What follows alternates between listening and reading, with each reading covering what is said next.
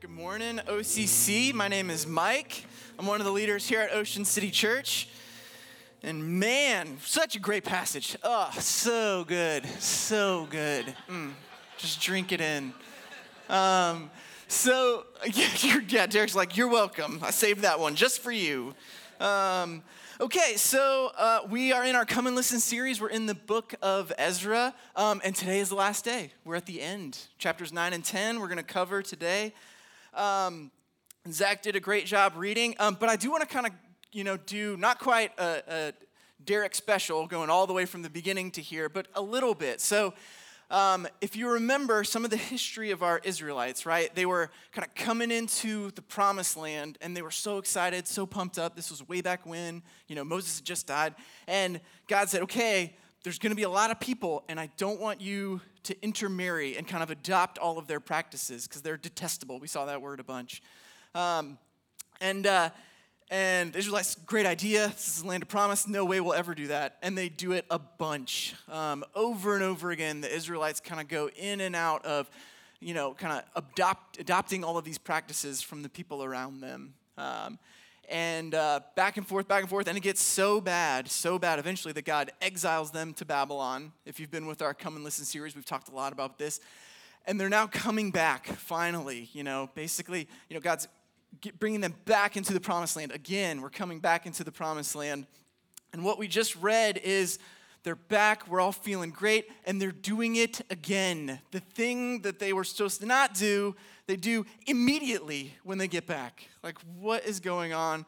This is horrible. And I don't know if you catch this, if you've been reading through Ezra, but at the very end, they talked about intermarriage, like, all these leaders. They list everyone who did this. In chapter 10, they said, now, these were found some of the people who had married other people.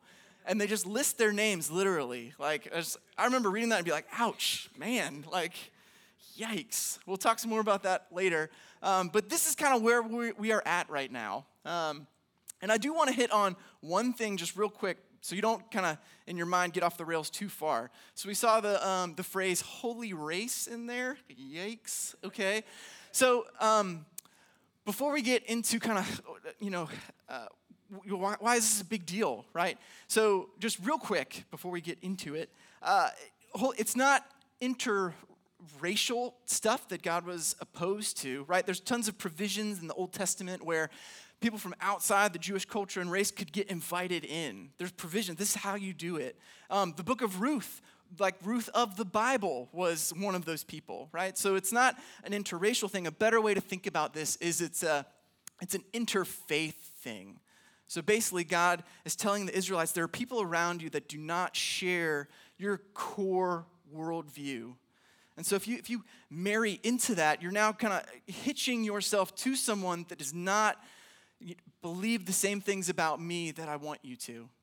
And that's why God warns them, just don't mix, don't do that because it's going to take you down. And it did over and over and over again. So don't get hung up on that, but we're going to dive in. And I think, there's so many kind of ways that you could end Ezra. And it's just wild, this, the exiles are coming back. It's supposed to be this, joyous, huzzah moment. And we've seen kind of week after week that it's just not that. Dave talked about how, the Israelites got distracted and just were worried about themselves. They were building their own houses instead of thinking about building God's house.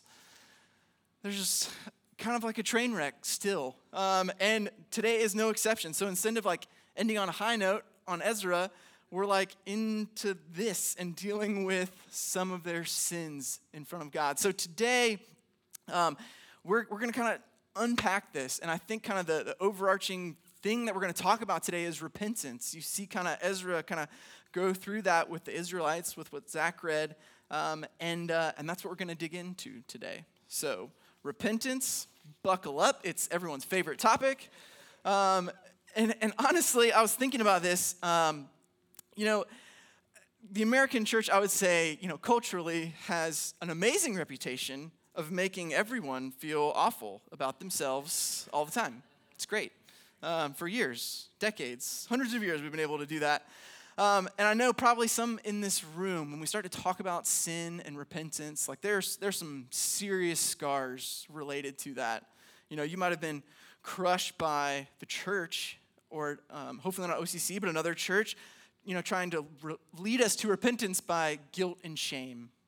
And that's not how God operates. We'll talk a lot about that today, but there's some things we need to kind of sit in and rest in biblically when it comes to repentance. So today in our passage, we're going to do 3 questions. We're going to do very simply, what is repentance? Why is repentance hard? And why is repentance good? Very simple, easy questions, kind of. So first off, we're going to jump in. So what is repentance? And I want to start with kind of just who is it for? And the answer is very simply, everyone. It is for everyone. Now, that's non-Christians and Christians alike. And I think kind of culturally, the approach for the church is, well, yeah, maybe, but it's definitely way more for the non-Christians. If you've been at a football game recently or big event, the guy with like the giant sign, that's like repent or go burn in hell, and then like lists all the people, right?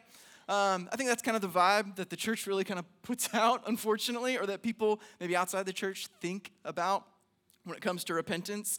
And he's not wrong. I don't know if I agree with the approach of getting people to kind of like Jesus, but he's not wrong. Jesus, Peter, Paul, they call people over and over again in the New Testament to repent and believe, repent and be baptized in Jesus, be welcomed into the family. And probably some of you Christians in the room, as I'm talking about this, you're like, yeah, I know some non-Christians that need to repent, big time. And then some of you non-Christians are probably thinking, yeah, I know some Christians that need to repent, big time. I've seen them, I've talked to them, and we're both right. We both need it. When I was kind of preparing, I came across, Martin Luther, we know him. He's a famous Reformation guy, I guess, pretty old.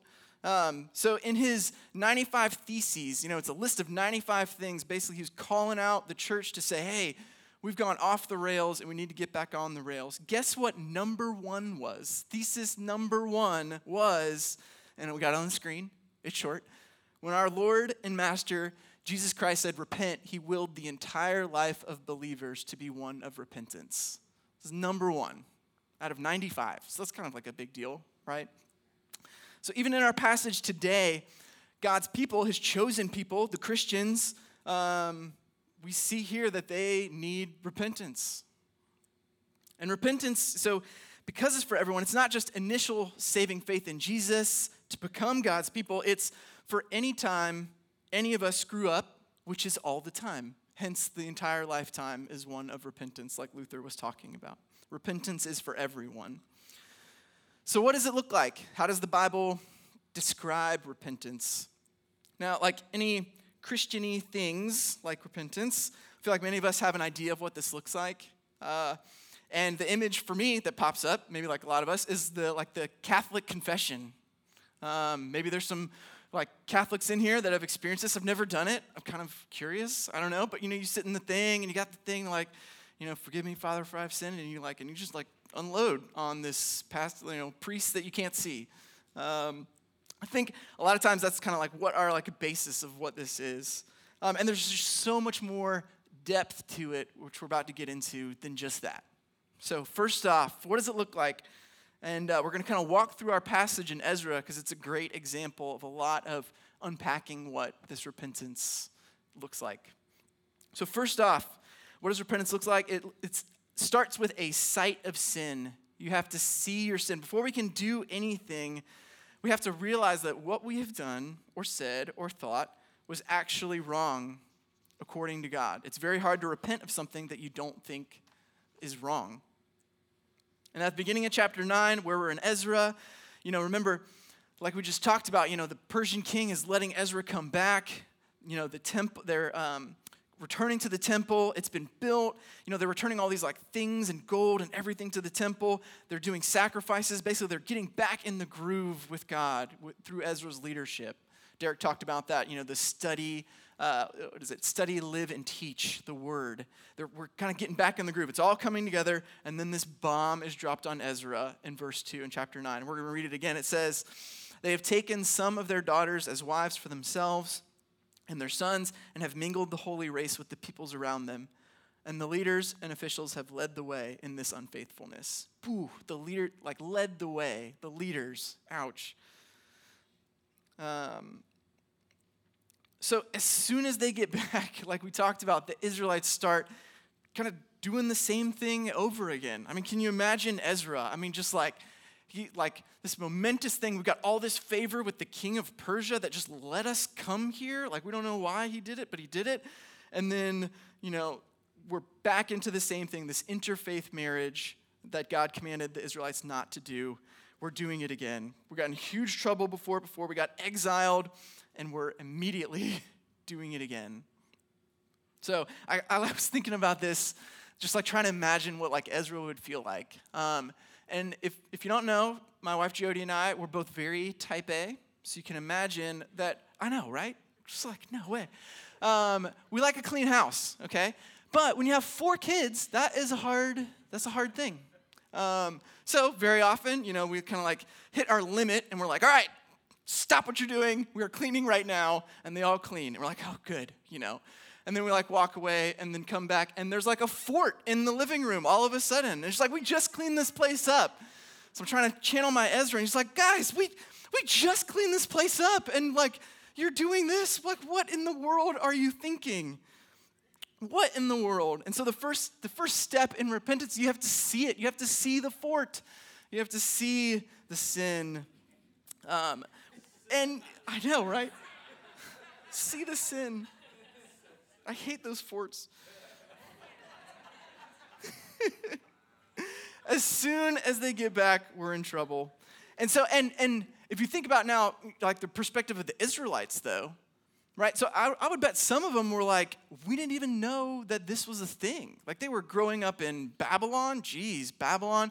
Coming back. There might be some that might be able to kind of plead the ignorance card, But something that we must know when we're trying to see our sin is just because we don't know does not mean that God's standard or expectations for us have changed in any way.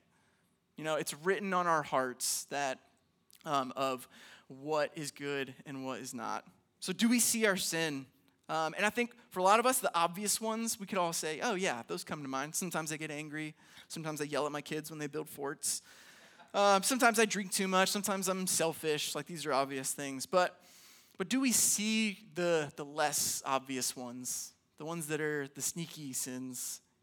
When you put good things like your family or your kids or your job or your politics in a higher position than God in your heart. And seeing sins like that is super hard. And this is a good reason of why we get together like we do in a church. Because what's very helpful is when other people call you out on that stuff, because it's so hard to see. You can't see it yourself. And I was watching, my wife and I were going back and watching through some Seinfeld episodes. Is that okay, Derek?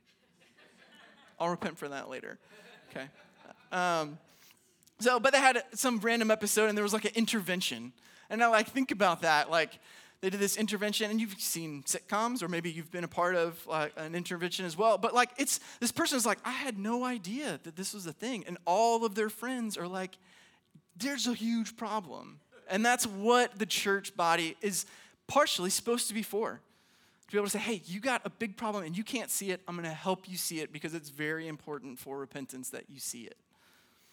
So, do we see how we're wanting to control our own lives, how we want to write the rules instead of God?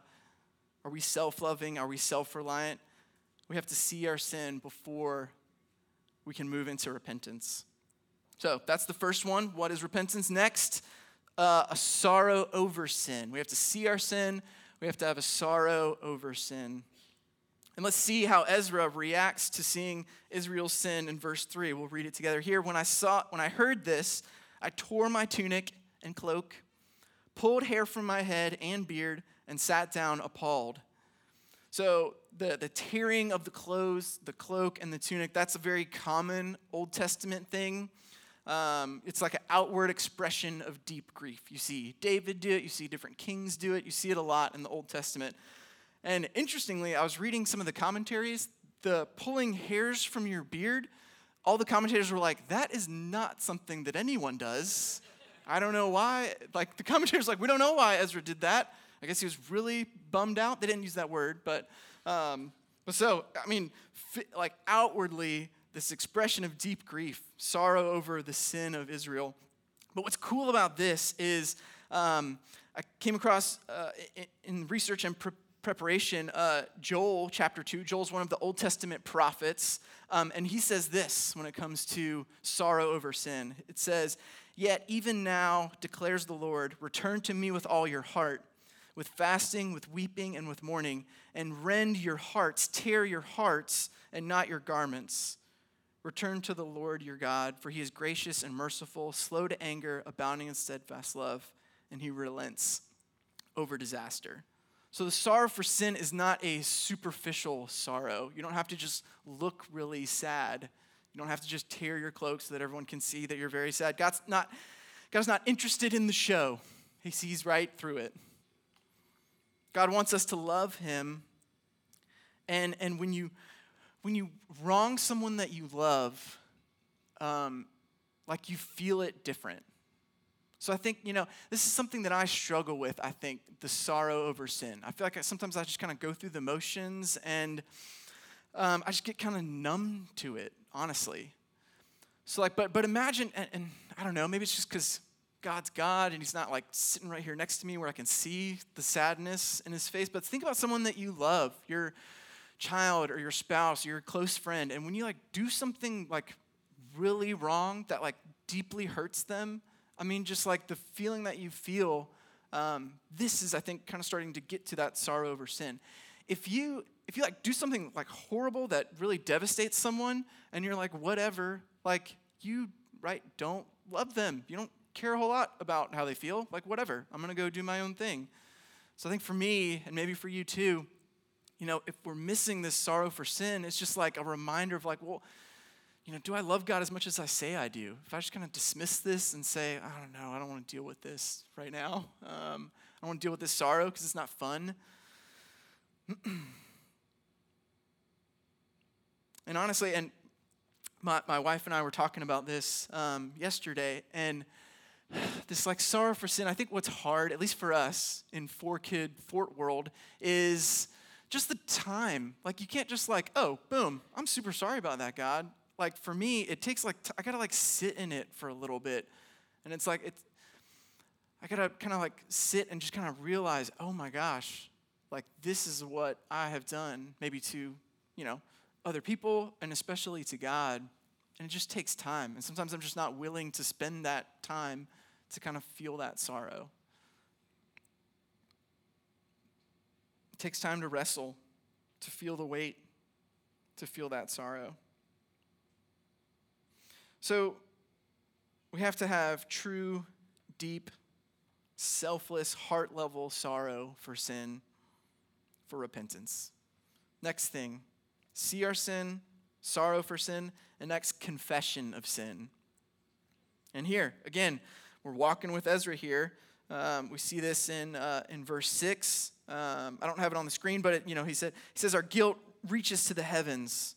And then in verse 10, he says, "For we have forsaken the commands you gave through your servants the prophets, when you said, 'Do not give your daughters in marriage to their sons, or take their daughters for your sons.'" So we see, Ezra just laying it out. Here's what we've done. And this confession one, this is hard. And this is like, our Catholic confession, you sit in the thing and feel horrible. But it is hard to admit, geez, when we are wrong.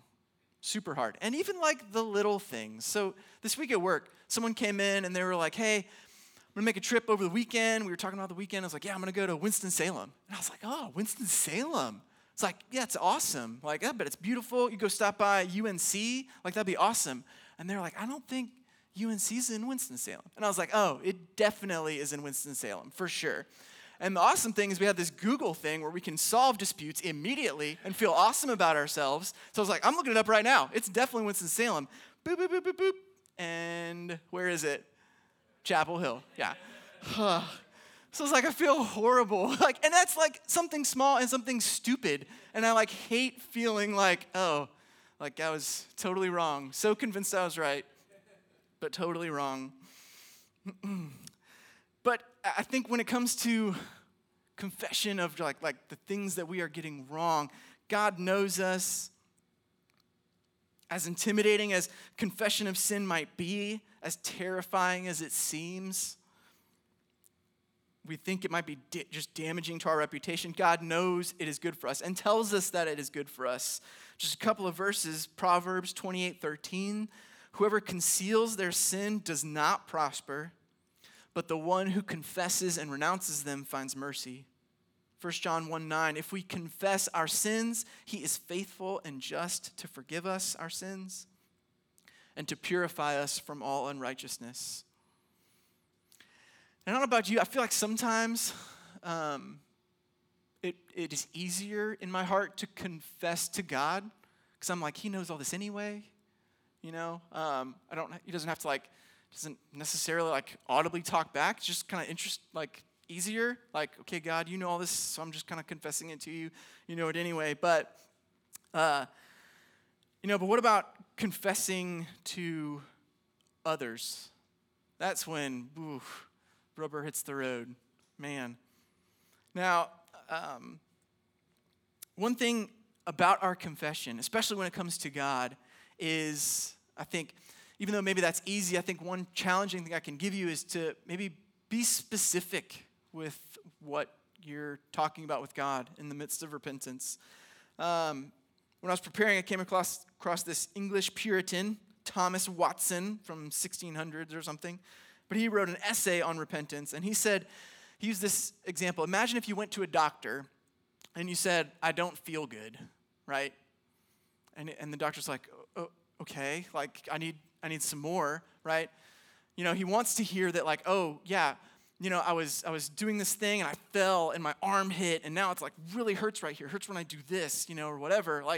You want to be specific because you want the correct treatment. You want the correct healing. And so you be specific. And so in kind of the same way, when we come to God, instead of just saying, God, I'm super sinful, can you just forgive me? Well, God wants us for us to kind of get in the weeds a little bit, to kind of go into some depth there. Because I think when we go into the depths, I think you see things and understand things differently. If you say, okay, I'm just a sinner, but if you go down and well, God, this is what I was thinking and this is what I did. I think sometimes in the midst of that, sometimes even God helps us go even deeper than that. It was sometimes he might reveal, well, you did that, but here's what was even underneath that we need to address too. I think sometimes we're maybe scared to go in depth, but be specific with God. Now, when it comes to each other, man, your spouse, your kids, your pastor, your city group leader, your friends, it is hard to confess sins to one another. It is hard to admit that you're wrong, especially to someone that you've wronged. In James 5:16 says, therefore confess your sins to each other and pray for each other so that you might be healed. The prayer of a righteous person is powerful and effective. And this is another reason why we get together, why we have a family here at OCC. It is very sad, I think, that church has the reputation of not being a place where you can come as you are. But I think what we try to do here at OCC, what we should try to do with each other and our relationships is that we must create that type of environment in our family. And again, just think about,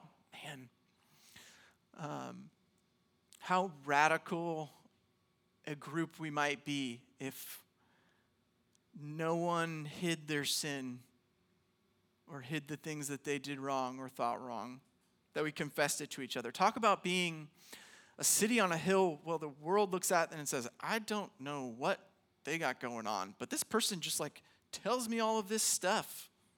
And I didn't even ask. I don't, but like that we're just so open. We are okay with not being okay. How revolutionary in the world would that be?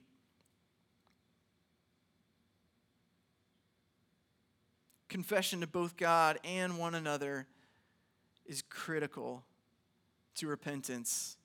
So even our buddy Thomas Watson, this is the English Puritan emphasis.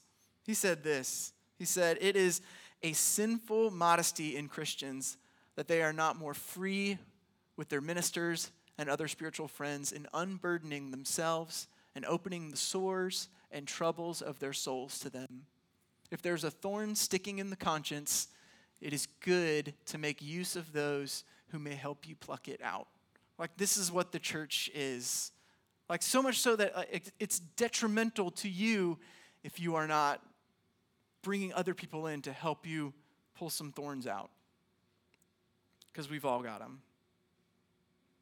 So, seeing our sin, sorrow over sin, confession of sin, and lastly, turning from sin. And let's see what happened in Ezra. This is chapter 10, verse 3. He says, "Now let us make a covenant before our God to send away all these women and their children in accordance with the counsel of my Lord and of those who fear the commands of our God. Let it be done according to the law. Rise up. This matter is in your hands. We will support you. So take courage and do it." So Ezra rose up, put the leading priests and Levites and all Israel under oath to do what had been suggested. And they took the oath. So the turning from sin, it's just plainly like just doing something about it. This is us letting the Holy Spirit transform us and our lives so that we're not the same. You know, when Jesus healed people in the New Testament, he would forgive their sins, and often he would say, just like the woman caught in adultery in John 8, he would say, so I don't condemn you, but also go and leave your life of sin. Turn from sin. And now, like, all of this stuff that we are talking about is hard, and this is another hard one, And I think what's hard is, if you're like me, to me this means like, pick yourself up by your bootstraps, right? I'm going to promise better. I'm going to do harder. I'm going to do all of these things like to just like work it and try to just never sin again, right? And who has tried that? Maybe all of us. Has it worked for anyone? If so, I need to talk to you because it never works for me. And I think one of the reasons for that is it's if all I'm focusing on is not sinning, then that's all I'm thinking about. I think instead, when this turn from sin that Jesus is talking about, it's not only that we turn from sin, but we also turn to Jesus, and that's where like the actual transformation comes.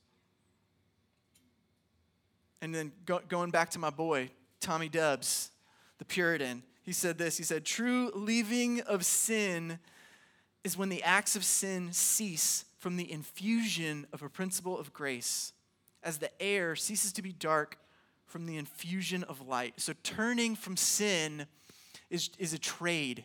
You're trading this self-reliance for dependence on Jesus. We're inviting the Holy Spirit, exchanging our affections, not just running from sin, but running to Jesus.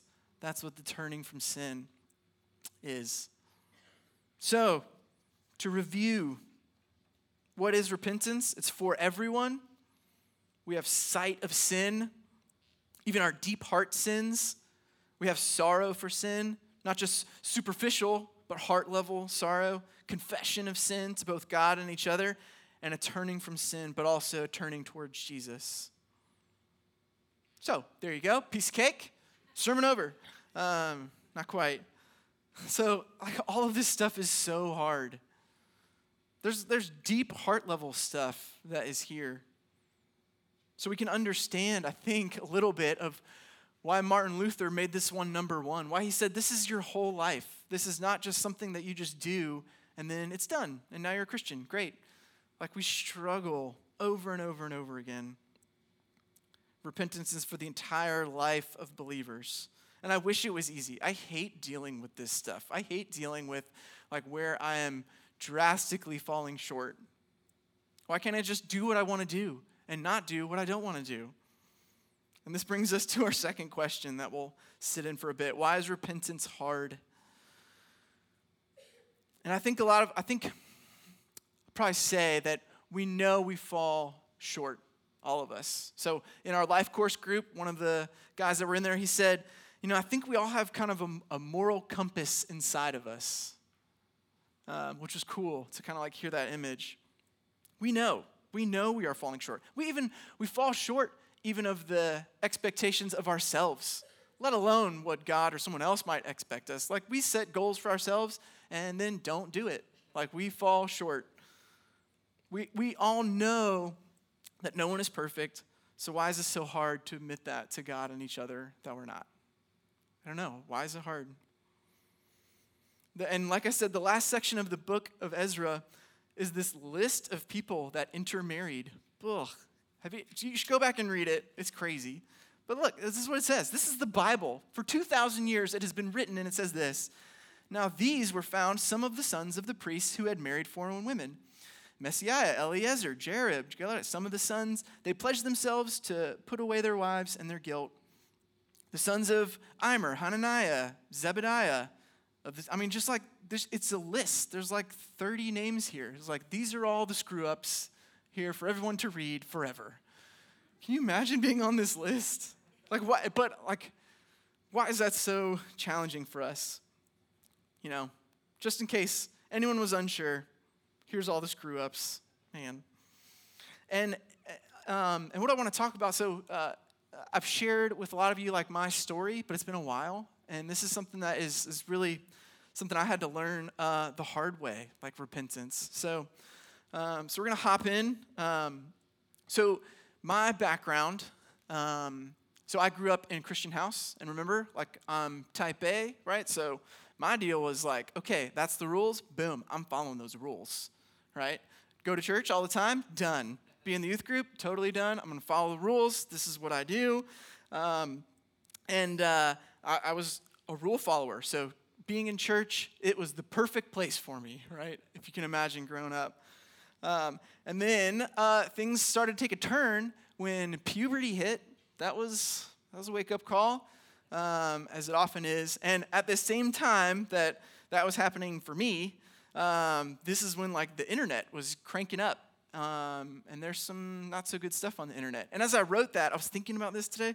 I realized that okay, I'm old now. When I can say something like that, the internet was starting. It's like, ooh, I thought I would be able to escape that for a long time, but no, I'm here. And obviously, I think one of the first things on the internet was pornography. How could it not be, right? And I found it somehow. And like in middle school, and then really for me from then on, it was like this like vortex of sin and addiction for me. And I think, you would think that would be my big problem, right? It was a big problem, but the bigger problem was of who I was, right? I was rule follower Mike. I was church kid Mike. I was leading the youth group Mike. I was leading worship Mike, right?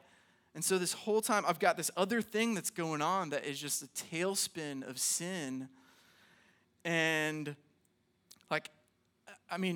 how could I ever let this get out? Right? That's where I was. So, what was wild is, we talk about the church and it's like, oh, it's like this whole guilt machine. That's not the church I went to. It was a very gracious church where we talked about the gospel like we do here. It was very open, and still, I had this wall in my heart that says, that's fine and dandy, but I'm not gonna really unpack this. I've really tried for a long time to just kind of work it out, between me and God, and just went through cycles and cycles of struggle and pulling myself up by my bootstraps, I'm never doing this again, and just falling over again and again. It was definitely addiction. And I think about, what we just talked about in terms of, what is repentance? So where was I kind of on that thing? So I saw my sin for sure. Oh man, it was kind of, when I would look at it, I just remember just like in the moment, it's just like one thing, and then afterwards you're like, I just feel dirty. So I saw my sin. How could I not? The guilt and the shame that were on me was suffocating. I'm not sure if that's the same as having sorrow, maybe. But that was obvious. And where I think I got stuck is there was no way that I was confessing this to anyone. No way. Because I think the thing at the root of it was I've got this reputation, and I can't let that. I don't know how to bring those two things together. Church rule follower Mike, and then this other thing that I'm dealing with that no one else knows about.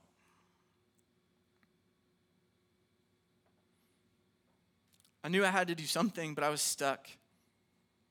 I loved my reputation probably more than God, so I stayed silent and told no one for years. That's a hard place to be. Psalm 32, it says this. It says, when I kept silent, my bones wasted away through my groaning all day long. For day and night your hand was heavy on me. My strength was sapped as in the heat of summer. And this is true, like this is how I felt, right? I mean, just like wasting away from like silence. Told no one. I struggled for years in a losing battle. And repentance is so hard. There's so much pride lost, so much embarrassment. I mean, this is what I remember feeling. I remember getting close a couple of times. Like, I think I need to tell this person, and like getting physically sick of like, I can't do it. And the turning point for me, there was a turning point. Praise God that there was a turning point. Was in college. So I was in a freshman guys Bible study, and the leader was awesome. Like, so he was this like walk-on receiver for the Gators. He was like a 5'8" walk-on receiver for the Gators. White guy. I don't know how he did it. Somehow he did it. And he was one of those guys that like loved quoting Braveheart and Gladiator and stuff. So naturally, I'm like, yes, like this is awesome. And we were sitting in one of the Bible study. You know, so we got all these freshman guys trying to figure out life, and he was trying to bind us together. And he shared these verses from 1 John 1, where it talks about living in the light. And he read this to us. He said, "But if we walk in the light as he is in the light, we have fellowship with one another. And the blood of Jesus, his son, cleanses us from all sin. If we say we have no sin, we deceive ourselves, and the truth is not in us.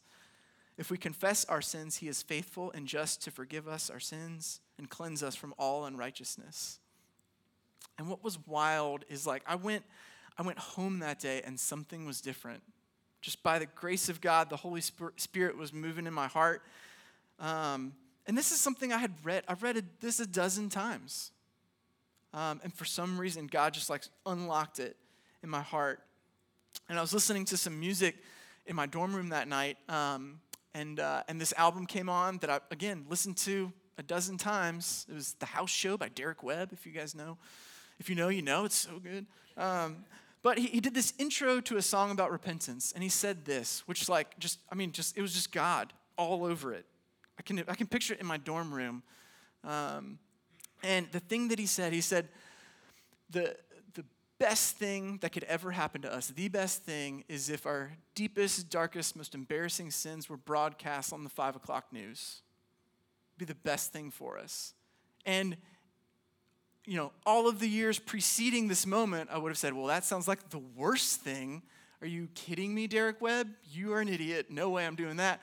But because, like, the Holy Spirit was there, I heard it, and I was like, yeah, it would, like, that would be the best. That's what I need. And, you know, and he continued on. He said, you know, this Christian life is not about hiding. It's not about hiding our sin or convincing people of how little we sin. That's not the worth of us as Christians. He said the best thing that could ever happen to us is what happened to these Israelites in chapter 10. Here's all the screw-ups. Boom, boom, boom, boom, boom. This is their 5 o'clock news, I guess, on the scrolls or something for everyone to reread over and over again in the synagogue. That's the best thing. And I don't know like how that hits you, but I think this is part of the reason why repentance is hard. Can you imagine like just the worst things that you've done or said or thought, like on these screens for all of us to just like watch and like eat popcorn and watch. Can you imagine, like how does that, I feel like why repentance is hard is because, you just want to like shrink into a tiny little ball sometimes. And you feel like that sounds like the most horrible thing. And the reason he said that it is the best thing for us is because if that happened, you have nothing to hang on to. You're just like laid bare. And he said the reality of our life is that's all you've got anyway. All you've got is Jesus. To think anything else is just totally way off. To think that you can do something or that you're a little bit better than this person or whatever, like all you've got is Jesus. And if you are just splayed out on the screens, then I've got nowhere else to turn because everyone probably thinks I'm horrible. Your screw-up self. And I think for years, like I said, this would terrify me. But at this moment, gosh, my eyes were open. It was that night I decided I'm going to do it. I'm going to do it.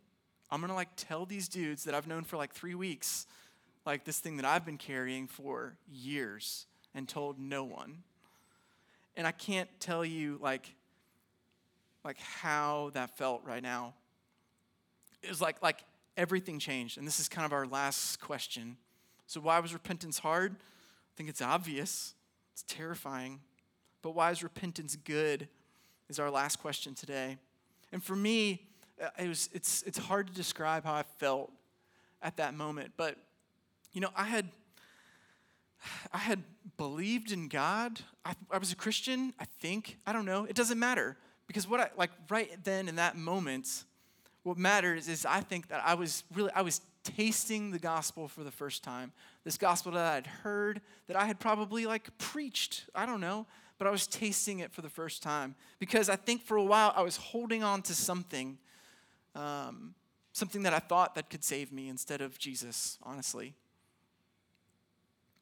This fear, this shame, this guilt that I'd carried for years, that night I traded it for the grace of God. And it's this upside down thing, especially if you are a rule follower type A. It's all got to be in a nice little box. This is horrible, except it's the best. I don't know how to describe it. It's this upside down thing. When I fully gave up, that's when I gained everything, at least for me. Jesus came in, he took it all. So why is repentance good? Because his yoke is easy and his burden is light, is what he says. I think in that moment, the thing that just screamed from my soul was I was free. This thing that I was hiding for so long, it was this giant weight on me. And to be able to say, okay, I'm going to confess this and move into repentance, it was free. I felt amazing. And then days later, we had the Bible study. And that amazing, I felt that way all week. And I was so pumped, not scared. I don't know, by the grace of God, sitting around with these guys, these knuckleheads, and telling them, okay, here's some things that I need to tell you guys. And it was amazing. Instead of me trying to hide my sin, God became my hiding place. I want to reread that Psalm 32. And the next couple verses after, it said, when I kept silent, my bones wasted away through my groaning all day long. For day and night your hand was heavy on me. My strength was sapped as in the heat of summer. Then I acknowledged my sin to you and did not cover up my iniquity. I said, I will confess my transgressions to the Lord, and you forgave the guilt of my sin. Therefore, let all the faithful pray to you while you may be found. Surely the rising of the mighty waters will not reach them. You are my hiding place. You will protect me from trouble. and surround me with songs of deliverance. Gosh. I mean, instead of trying to hide and keep up the persona, I don't know. In that moment for me, like God became my hiding place. I could hide in God instead, in his grace, in his goodness. Now for me, that was a long time ago. And I wish I could report that like that week, boom, rainbows and lollipops, never struggle with that again. It's not true. I mean, that was a sin that was years in the making, and it's taken years for God to slowly unmake that in my heart. But it's something I hold on to like with a death grip now. Just that feeling of realizing that like the confession, the repentance, that's where life is found. So why is repentance good? To quote our Mandalorian friend, this is the way. If your sins, gotta hear me when I say this. If your sins are real, that means that your Savior is real.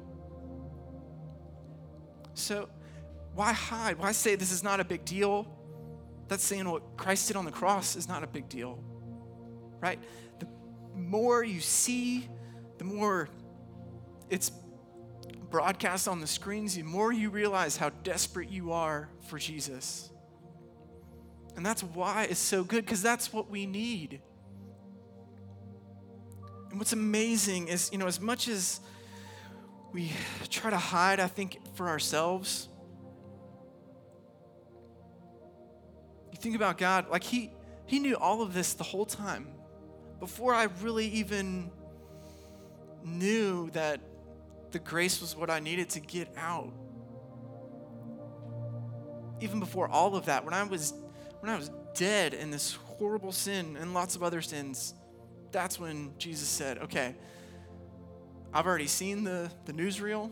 I've seen it all. And I've even seen more than you even know is there. And he came to the cross and died. For you, for me. So where are you today? Maybe you need to ask God to help you see your sin. Your eyes need to be opened. You're trying to keep yourself clean, but it's killing you, like it was me. Maybe you need to have sorrow over your sin. It matters because there's freedom available. There's grace and mercy available. Maybe you need to confess your sin. Are you like me? I bet there are people in this room that the story I just told is your story, and maybe you're not to the awesome part. But maybe that could be today. Let me tell you, that would be a great day if that was your day today. I can tell you from experience.